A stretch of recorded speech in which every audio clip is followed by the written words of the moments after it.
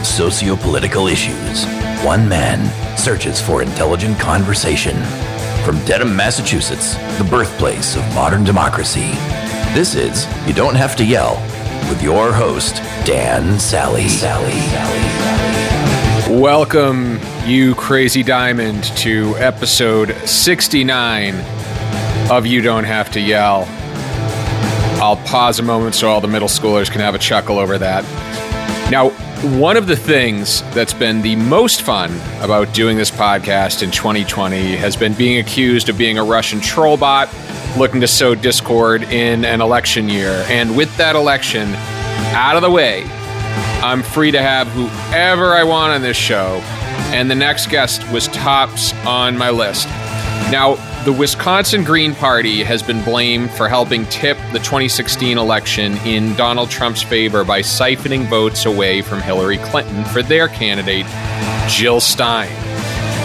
And for this episode, I talked with Barbara Dahlgren, outgoing co-chair of the Green Party and lifelong member, to get her take on this and also discuss some of the issues that don't get talked about as a result of our focus on how minor parties impact the candidates of the two major parties rather than the platforms of the minor parties.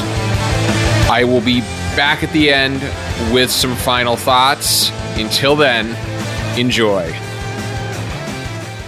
Barbara, first question for you. Are you from Chicago originally? Because I dialed an Illinois area code to get you. Yeah, I'm a little bit from all over the place. I spent the first couple of years of my life on the East Coast, and then I was in Iowa for a few years. But most of where I grew up in was the west side of Chicago in Berwyn, Illinois. And then I was transplanted to Wisconsin in 2010. So I've been here ever since. Nice. Now, where in Wisconsin?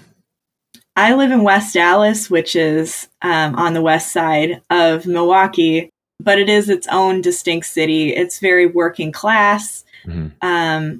It's got a pretty high immigrant population around here. I'm even 2 blocks from the train line, and I was 2 blocks from the train line when I was in Berwyn. So you've rebuilt your old habitat right in Wisconsin. Pretty much. When did you get involved with the Green Party then? I got a lot of small doses growing up. Mm-hmm. Unlike most Greens, I actually grew up in the politics. My mom was a radio professional, and so she did a lot of freelance work when we were in Chicago, covering protests and all kinds of stuff. And she really lost faith in the Democratic Party when I was still a child and moved into thinking about Green politics. So I was exposed to the Green Party before I turned 18. And then even though I wasn't sure I believed in it myself as a political way forward, I ended up doing a lot of volunteer work as a pretty young adult and really learning a lot about how corrupt the system is and how working outside the system is really a great way to combat that. Got it. What made her lose faith in the Democratic Party? Well, in 2000, which is really when a lot of Greens joined the party, was when the first national Green candidate really was big into the press. Obviously, everybody knows about Ralph Nader. Yep. So she had known about Ralph Nader beforehand and really liked his platform. And she had been a Bill Bradley fan in 2000, and he dropped out even before the vote was counted, much like, Bernie Sanders did this time. And so many other Democrats have throughout really the last probably 30 years or so. I was looking back into all of the different both Democratic and Republican primary races, and very few candidates actually make it to their convention, which is crazy to me because all of our candidates pretty much make it to our conventions. If you're willing to run for an office, I mean, and people are supporting you, it's a disservice to them to just drop out midway just because you might get some fun deal or something from a different candidate. So we've seen that a lot in the Democratic and Republican parties where people drop out early. And so her favorite candidate dropped out early. And in addition, she really appreciated what Ralph Nader has done through the years. And so she started supporting him and was learning more about the Green Party in 2000, which is when a lot of people joined. That's super interesting to me because in an earlier episode, a couple weeks back, with a guy named Steve Cox, we were talking about why it was that the Republicans got a Trump before the Democrats did. And the interesting thing he said to me was because the Republican Party or the nomination process of the Republican Party is more democratic. And it's interesting. I think the Republicans are maybe structurally democratic, but culturally inclined to align behind a winner earlier. And I think the Democrats are exactly the reverse, where they are culturally probably more democratic, but structurally very undemocratic. And I think that has led to a lot of disillusionment, specifically on the left.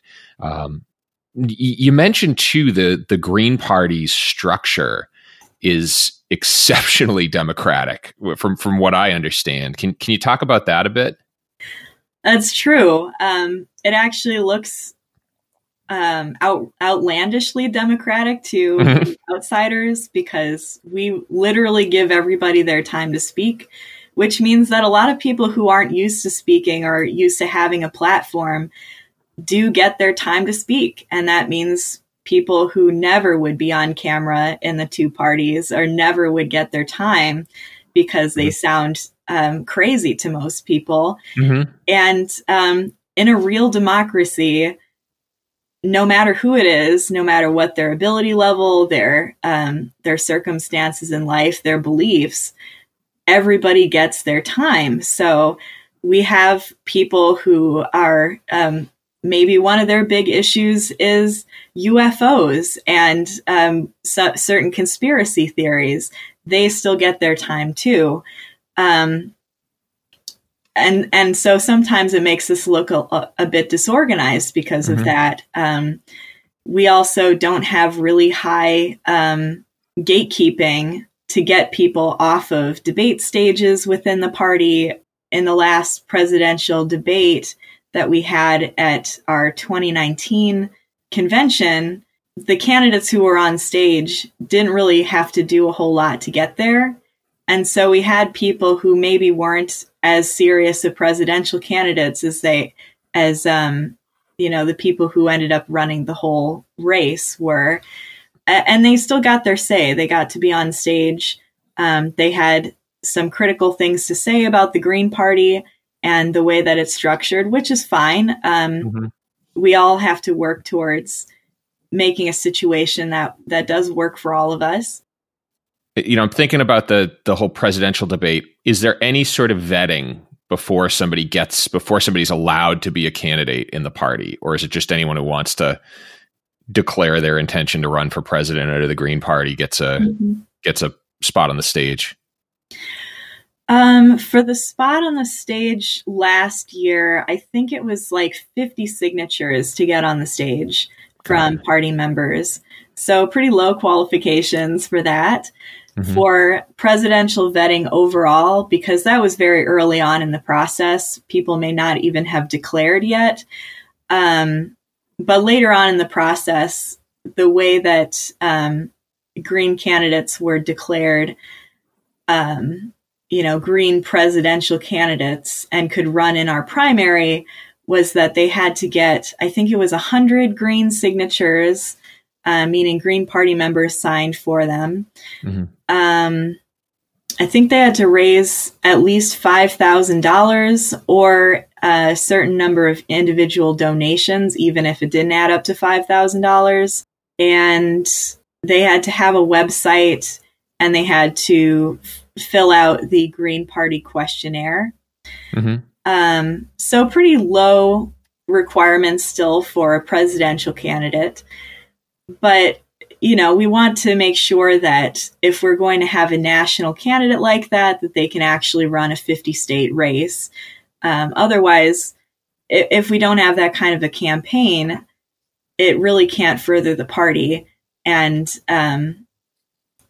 that's really one of the main goals of any kind of candidate, is being able to represent us appropriately so that people can actually vote for them and people can actually support this person. Yeah, because I think as I'm thinking about this, I understand the ethos where you want to give everybody a voice. You want to make sure that there is a true meritocracy of ideas, and you can't do that with a structure that suppresses people's voice.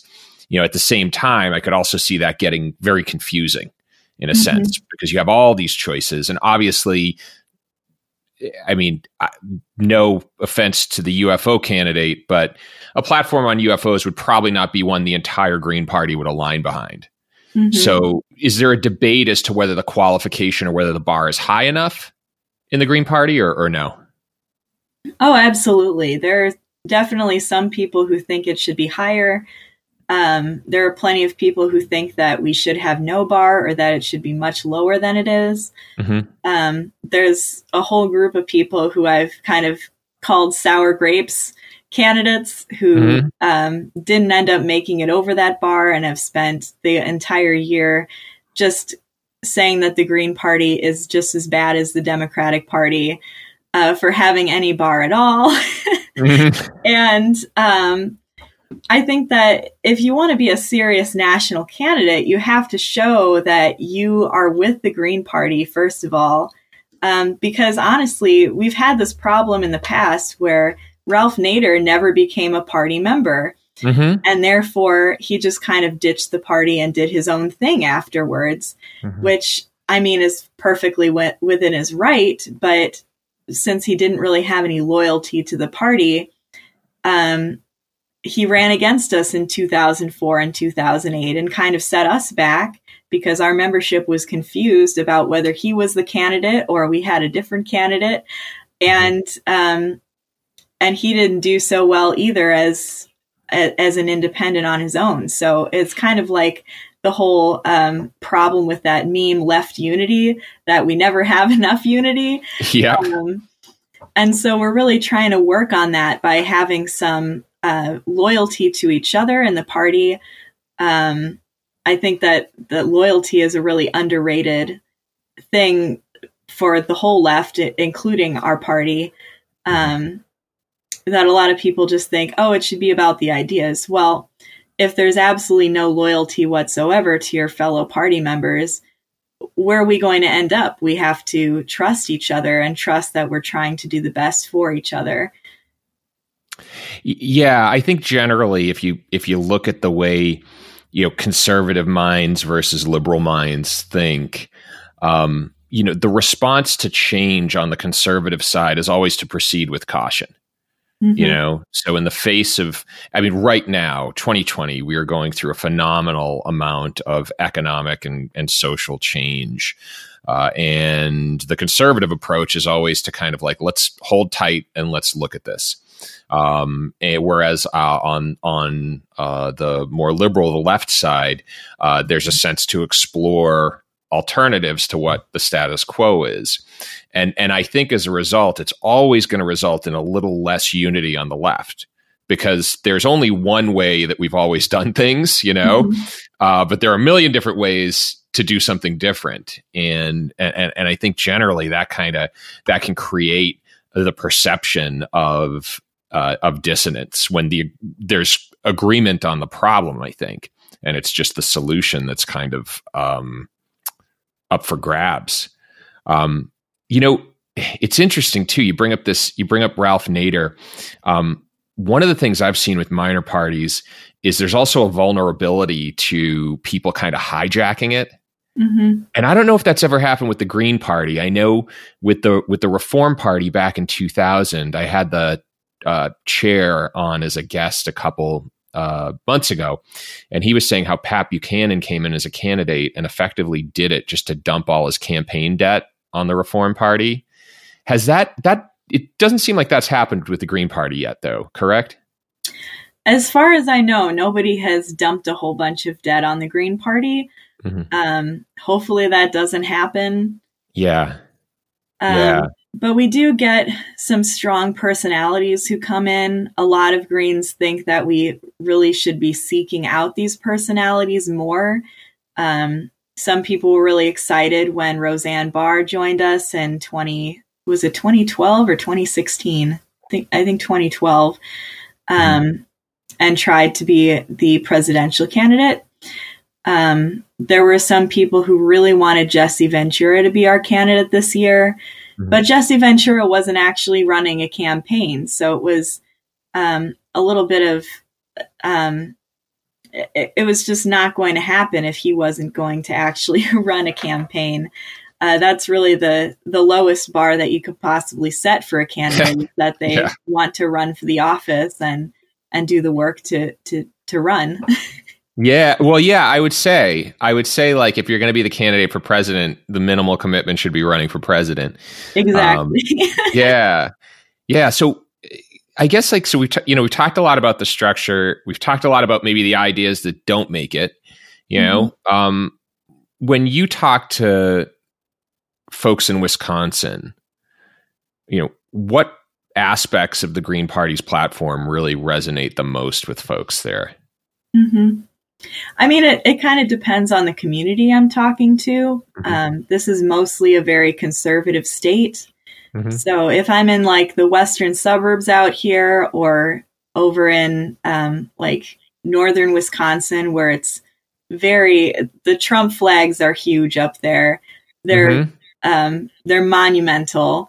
But people still have a lot of really important issues that the Greens talk about, like jobs and healthcare, these kitchen table issues that are always talked about as important in the Democratic and Republican parties, but that they are completely unable to do anything for people. So a lot of those economic issues are really important to our more rural people. When we explain the Green New Deal to people who have been watching or listening to Limbaugh for many years, a lot of them are like, oh, really? That's what the Green New Deal is? Yeah. And actually identify with that a lot, because Republicans and conservatives in general, they like to have the government get involved in jobs programs. Over in Milwaukee, where a lot of people are really more liberal, a lot more of our social policies and social rhetoric really identify with that group of people, that we are also supportive of LGBT people and LGBT issues, that we have an intersectional view of how politics work, so that we think about environmental racism as a concept, that the poorest people are usually also people of color, and usually in food deserts and the most polluted sections of town, meaning that they're probably going to be subject to the worst of environmental pollution and nutritional deficiencies and all that kind of stuff. So some of our environmental policy is really popular with people in Milwaukee, especially because we're part of movements like Get the Lead Out, where it's very much an intersectional group of people who are concerned about environmental issues and people who are concerned about social justice. Could you talk about Get the Lead Out a bit? Because I think a lot of folks listening don't understand some of the environmental issues that are really specific to the industrial Midwest. Really, the main guy who started this group, who is like one of the biggest voices of it, is Robert Miranda. Much like Flint and other cities, Washington, D.C. has the same problem. We all have lead pipes in our old houses and in our old streets. And a lot of laws were passed to make sure that lead was the only material that should be used to make water pipes. And the reason that was because the guy who was the mayor in Milwaukee and then later became the governor in the late 1800s was at least partial owner of Wisconsin's lead mine. Okay. And we have water mains that break from freezing. We have all of these different issues that have an effect on these pipes. The lead gets in the water. People are drinking that water. And all of a sudden we have a bunch of poisoned kids. It's the reason that Milwaukee has sued the lead paint industry and has lead paint remediation. The powers that be say it's too expensive. But I mean, they don't think that it's too expensive to pay for upgrades on banks and stadiums. And they don't think it's too expensive to put money in other places and lend it out to corporations. It should definitely not be too expensive to make sure that every child is safe.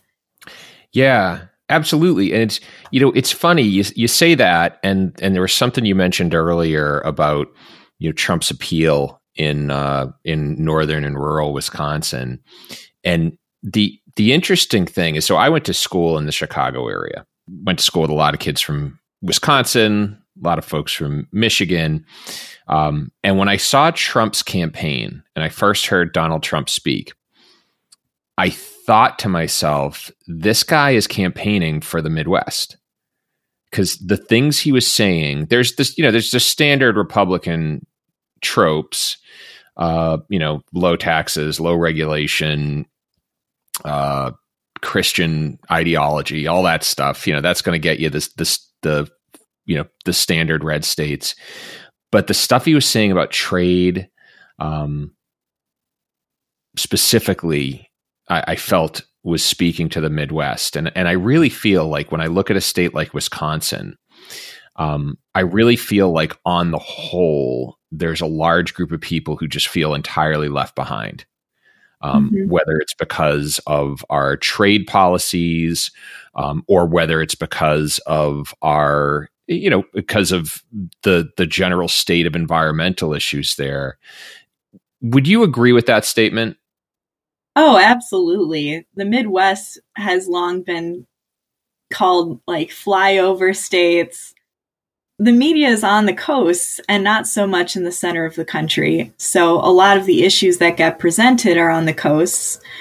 And the Midwest is a bit unique. We have some very harsh winters. We have tornadoes when you get lower in the Midwest. We have these issues that really don't occur in some of the other places in the country. And we're also much of the breadbasket of America. In Wisconsin, milk and milk dumping has been a huge issue because we overproduce milk. There's not as much market for it. During the pandemic, it has been, the supply chains have all been completely messed up over here for many different kinds of farmers, not just dairy farmers. And the farmers need a market to sell their milk, and there isn't one, or there is less of one. And then they can't really transport it in some cases, or maybe they have to transport it very far away. It's just not sustainable. And most of farming just isn't sustainable. And it's meant to not be sustainable. It's all subsidized. Certain industries, the government just kind of picks and chooses industries that it wants to support. Yeah. And everybody else is on their own.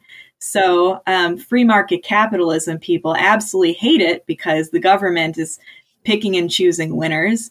People who are more socialist leaning absolutely hate it because it's socialism for the wealthiest of us, and it's monocultural. And what I mean by that is it really favors people who are the most detrimental to the environment with their huge swaths of corn and beef farms and not very much organic small farms and cooperative industries as well. We are going to take a short break, and we'll be back in a moment with Barbara Dahlgren. Hey there. I hope you're enjoying this episode and wanted to take a short break to remind you why we're here and how you can help. Now, the goal of YDHTY is to eliminate the two-party duopoly by 2029 by implementing electoral reform that will open the doors for minor party participation. And this is your call to join the movement. You can help by joining YDHTY's email list on ydhty.com, just like the first letters in You Don't Have to Yell, or following You Don't Have to Yell on social media to help get the word out. You can also share this podcast with anyone you think might be interested, or leave a review letting everyone know how much you enjoyed it. Now, lastly, there are numerous organizations around the country looking to promote electoral reform, and with some Googling, you can find them. Now, real change doesn't happen without boots on the ground, and you'd be surprised on the impact you can have. So I'd strongly encourage you to get out there and participate. Now, the bottom line is now is the time to get organized. This election has proven we can only choose the lesser of two evils so many times before it becomes a constitutional crisis. And we just can't wait until the next one to take action. And now, back to the episode. One thing I want to highlight to folks too is that the reason we have diseases like heart disease and diabetes that are so prevalent in this country is because the federal government dumps an inordinate amount of money into making sure that the foods that get us sick are the ones that are grown. And it's not necessarily the goal isn't to get people sick, but the goal is to keep these farms afloat that are growing things like corn, beef, dairy, things that have proven to be harmful to our health if overconsumed. So, it's funny too, kind of getting into the conversation of a region being ignored or a region feeling unheard, because when you look at the 2016 election, the Green Party, especially in Wisconsin, took a lot of heat for quote unquote spoiling the election or quote unquote robbing votes from Hillary Clinton. Mm-hmm. But in my mind, Hillary lost. Like that was not, that was not a fluke. Like in my mind, the Democratic Party lost due to the fact, number one, Hillary never went there, which first and foremost should be acknowledged. But I think number two, when you look at the Democrats' traditional voter base in the Midwest, which were union folks, right? Mm-hmm. I don't think anybody can argue Democratic policy really favored the Midwestern working class, despite the lip service. Am I being too harsh here, Barbara, or no? Am I? Oh, I don't think you could be harsh enough about Hillary Clinton and her campaign. It's amazing to me how much finger pointing the Democratic Party is capable of when it puts up these people that they know are incredibly unpopular. Hillary Clinton was one of the least popular candidates in all of presidential history as far as the polls have marked in the last 50 years, the other one being Donald Trump. And I mean, if the Democrats are pretty much solely going to run a campaign on that they're not as bad as Donald Trump and the Republicans who are outright fascists and the worst kind of people, that they all should be wearing Hitler mustaches and run on that alone as their campaign, how can they not turn inward when they see how close they are in the polls to the Republicans, who they say are the worst kind of people? Green Party took a lot of blame for 2016. Before our conversation, I actually went and took a look just to see kind of what the Green Party results were going back. 2008, Wisconsin got 0.1% of the vote. 2012, that doubled to 0.2. And then in 2016, it went all the way up to 1%. So it was like a 5-time gain and now this year you weren't on the ballot, which I want to talk about in a bit. But if you compare that to the Libertarian vote, they saw this in Wisconsin again. They kind of saw the same arc, which is the vote doubled between 2008 and 2012, quintupled between 2012 and 2016. Interestingly enough, 2020, the vote count doubled from 2012, I should say, but was roughly about a third of what they did in 2016. So, I think your argument about both candidates being wholly unpopular is shown in the data. Now, in 2020, Wisconsin didn't have a candidate on the ballot, at least on the presidential level in Wisconsin. And can you talk a little bit about that? Like, was the Green Party more or less blocked out, or was it just kind of a failure to get or a failure to kind of meet the requirements? Oh, the Green Party was absolutely blocked out. It was completely undemocratic. We did everything the Elections Commission told us to do.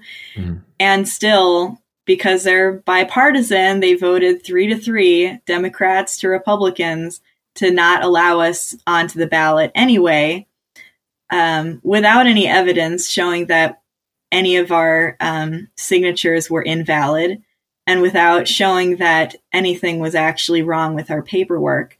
And so they just kind of agreed that if we wanted to have ballot access, we would have to go to the Supreme Court, which we did. And then we got a whole lot of heat for that. Excuse us for trying to get our rightful place on the ballot after petitioning our butts off all of July when we had to petition for ballot access. We got more than double the number of signatures that we needed. That's during a pandemic, too. During the pandemic. I just want to note. I got over 500 of those myself. And so I wasn't aware of this. So the Green Party actually met the legal requirements, but was still prohibited from the ballot, was just voted off. Yes.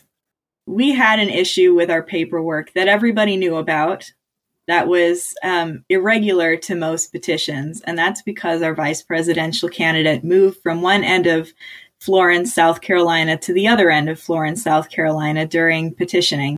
We immediately reached out to the Elections Commission and asked them, what do we do when we have two different addresses for a candidate?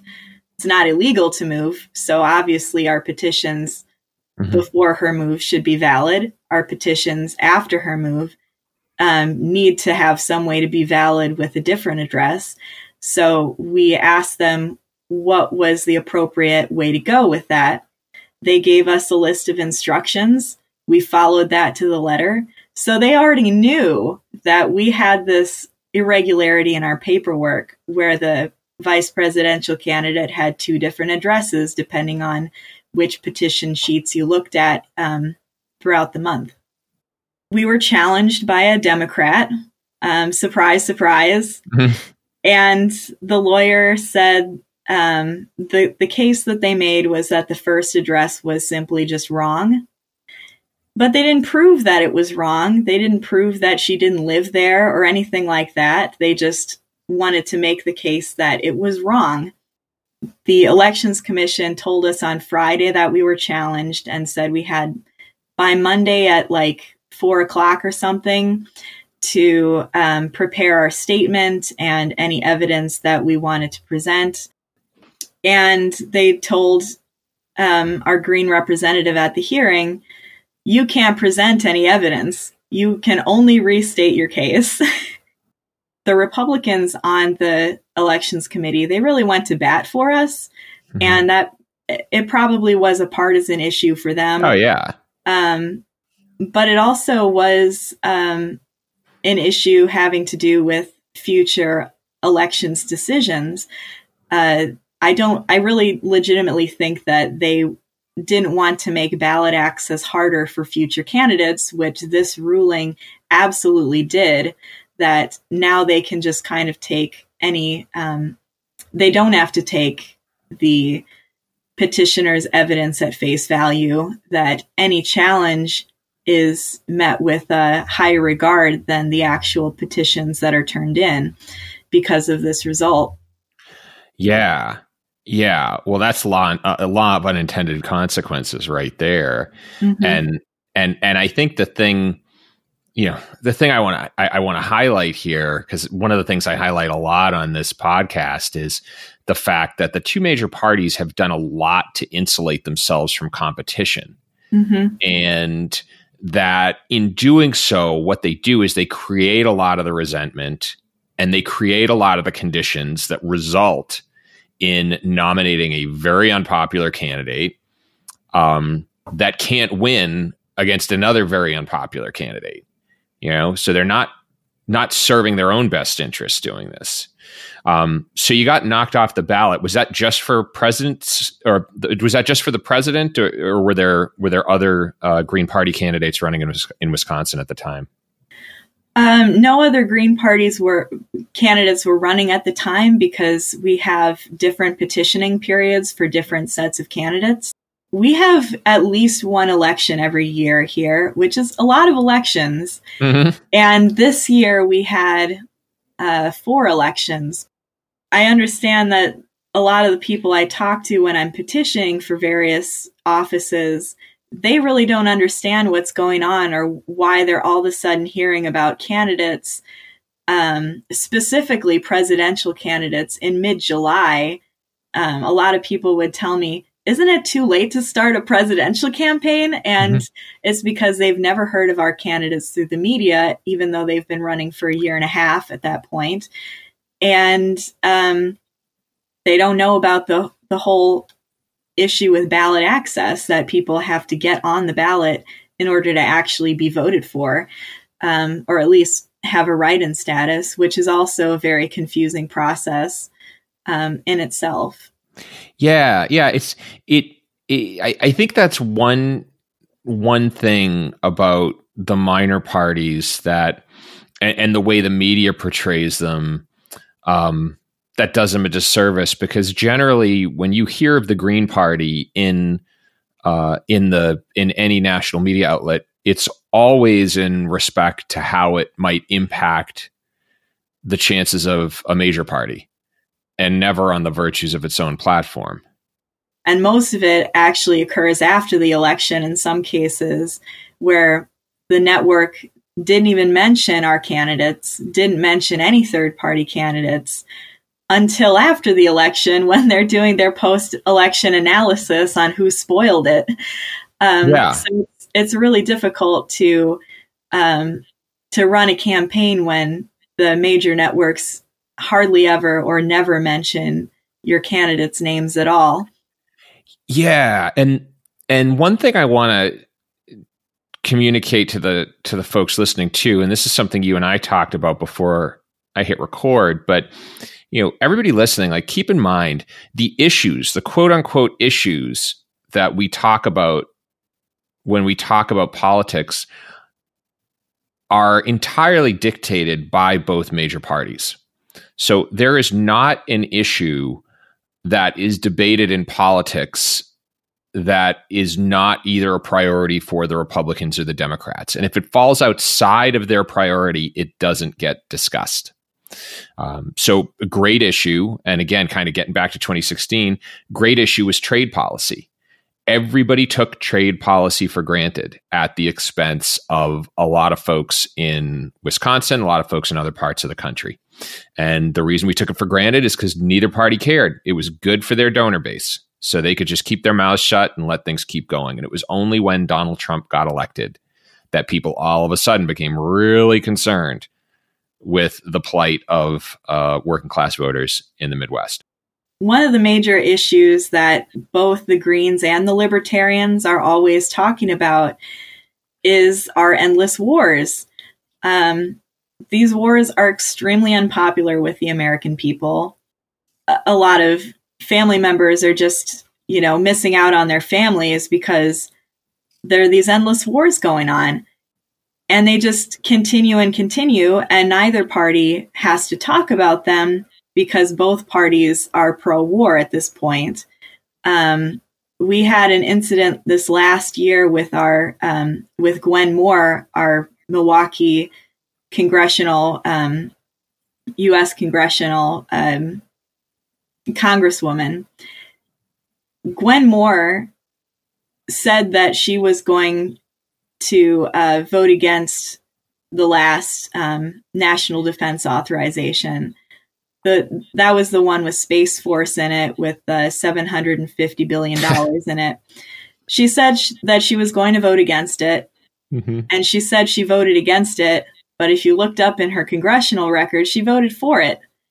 And then she tried to backpedal, saying that she voted against one of the things that went into it. Gwen Moore has been in Congress a while. She's not a freshman congresswoman. She knows exactly what she did. Yeah. And she just lied to the anti-war base up here because she's the only game in town. And a lot of Greens, I've been trying to get somebody to run against her because she's just been so pro-war. And after her vote, there were a couple of anti-war groups that went and took a picture with her. And I said, why are you doing that? You're just allowing her to clean up her record for the next time that she votes for war. These issues are really important to people. Mm-hmm. People's kids are in these wars. There are bombs being dropped on people when we could have that money and we could have our people back. And like, war is the silliest issue that we should have to be against. Everybody should be against war. We shouldn't have to be in the war in the first place. And it's a total waste of money. It's really just a win-win-win to be out of there. And yet it's overwhelmingly supported by the two parties, and they never have to talk about it. And the media never brings it up either. Mm-hmm. Yeah. And when we talk about programs being too expensive, like the Green New Deal, nobody ever seems to question whether the billions and billions of dollars we're spending to literally destroy a place across the earth to no benefit to us is mm-hmm. worth the cost. Yeah. A lot of people like to say that cutting the military is quote unquote cutting defense. Mm-hmm. And I think of it as really bolstering our defense, because we know that these wars are making us less safe, that we're just making enemies around the world that we don't need to make, that we are killing ourselves by not promoting our social programs and things that actually save lives here mm-hmm. in order to go bomb a country overseas. So we're actually bolstering our defense by cutting it. And I would fully support cutting it 75%. So that we couldn't go to war. Mm-hmm. Yeah, I would say, and you know, another thing I'll throw out there too, you know, given we're talking about the industrial Midwest, you know, one of the things a lot of folks don't realize is that one of the ways the defense industry effectively buys influence in Congress is by making sure a lot of these industrial towns are, or by making sure that they are the biggest employer or one of the key employers in these industrial towns across the country. Mm-hmm. And so a great one is Jim Jordan's district in Ohio has the factory that manufactures the M1 Abrams tank, which the military has said they haven't needed since 2013. But yet we dump millions and millions and millions of dollars into that project every year. Yeah, the military has really been a big issue in Wisconsin recently because Madison has a military base, and they've decided to go through with this ridiculous contract to get a whole bunch of they want to replace all of their fighter jets with F-35s. I think it's the F-35, and I don't even think it works. Does it? They're extremely expensive paperweights for the most part, as I understand. There was a whole bunch of F-35s. I think they were in Florida when one of the hurricanes hit a few years ago, and they just couldn't even get them off the ground to remove them from that situation. So billions of dollars, I think, were lost just by not being able to move the F-35 planes from one field to another. Yeah, I just looked this up. In 2017, the estimated cost of the F-35 program's lifetime, so the estimated cost of the project through its lifetime, which is estimated to go into 2070, so about 50 years, adjusted for inflation, is a total of about $2.6 trillion. So more than we allocated in stimulus during the pandemic. Before I hit record, one of the things you mentioned is you got a great political education, or a great education on our political process when you got involved with the Green Party. What are maybe one or two of the most important things you learned? I guess one thing that I've learned about law and policy and just the way that we choose to run things, we learn in school about all of these different rules and processes that make everything work. But pretty much the way things are run is that depending on who's running them and who you know, that's really how a lot of politics is accomplished. Now, here's the thing I want you all to take away from this episode. The way the major parties deal with minor parties says a lot about their views on democracy and their views on how issues of importance to your average voter should be discussed. Now, the Democratic Party knows enough Americans are concerned about the environment and our military policy to vote Green. So rather than incorporate these issues into their platform, they simply game the system to silence them. And this is the reason we have record low voter turnout amongst wealthy democracies and have that resentment that created anti-establishment candidates such as Bernie Sanders and Donald Trump. The fact is, when people are ignored, when the issues that are important to them get suppressed, they're gonna get angry. And it isn't gonna stop unless we make the system more responsive to the will of the people. Now, one last note, if you're interested in learning more about American military policy, all of November 2019's episodes of YDHTY cover the subject in detail, so be sure to check them out. As always, music courtesy of Quellertac. YDHTY's editorial advisor is Adam Yaffe. YDHTY is produced in North Carolina, United States of America by the Big Gino Jason Putney. Until the next, this is Dan Sally, asking you to remember there are 1,000 hacking at the branches of evil to one who is striking at the root. And it's lonely down here, so join me at the root, folks. Bye-bye.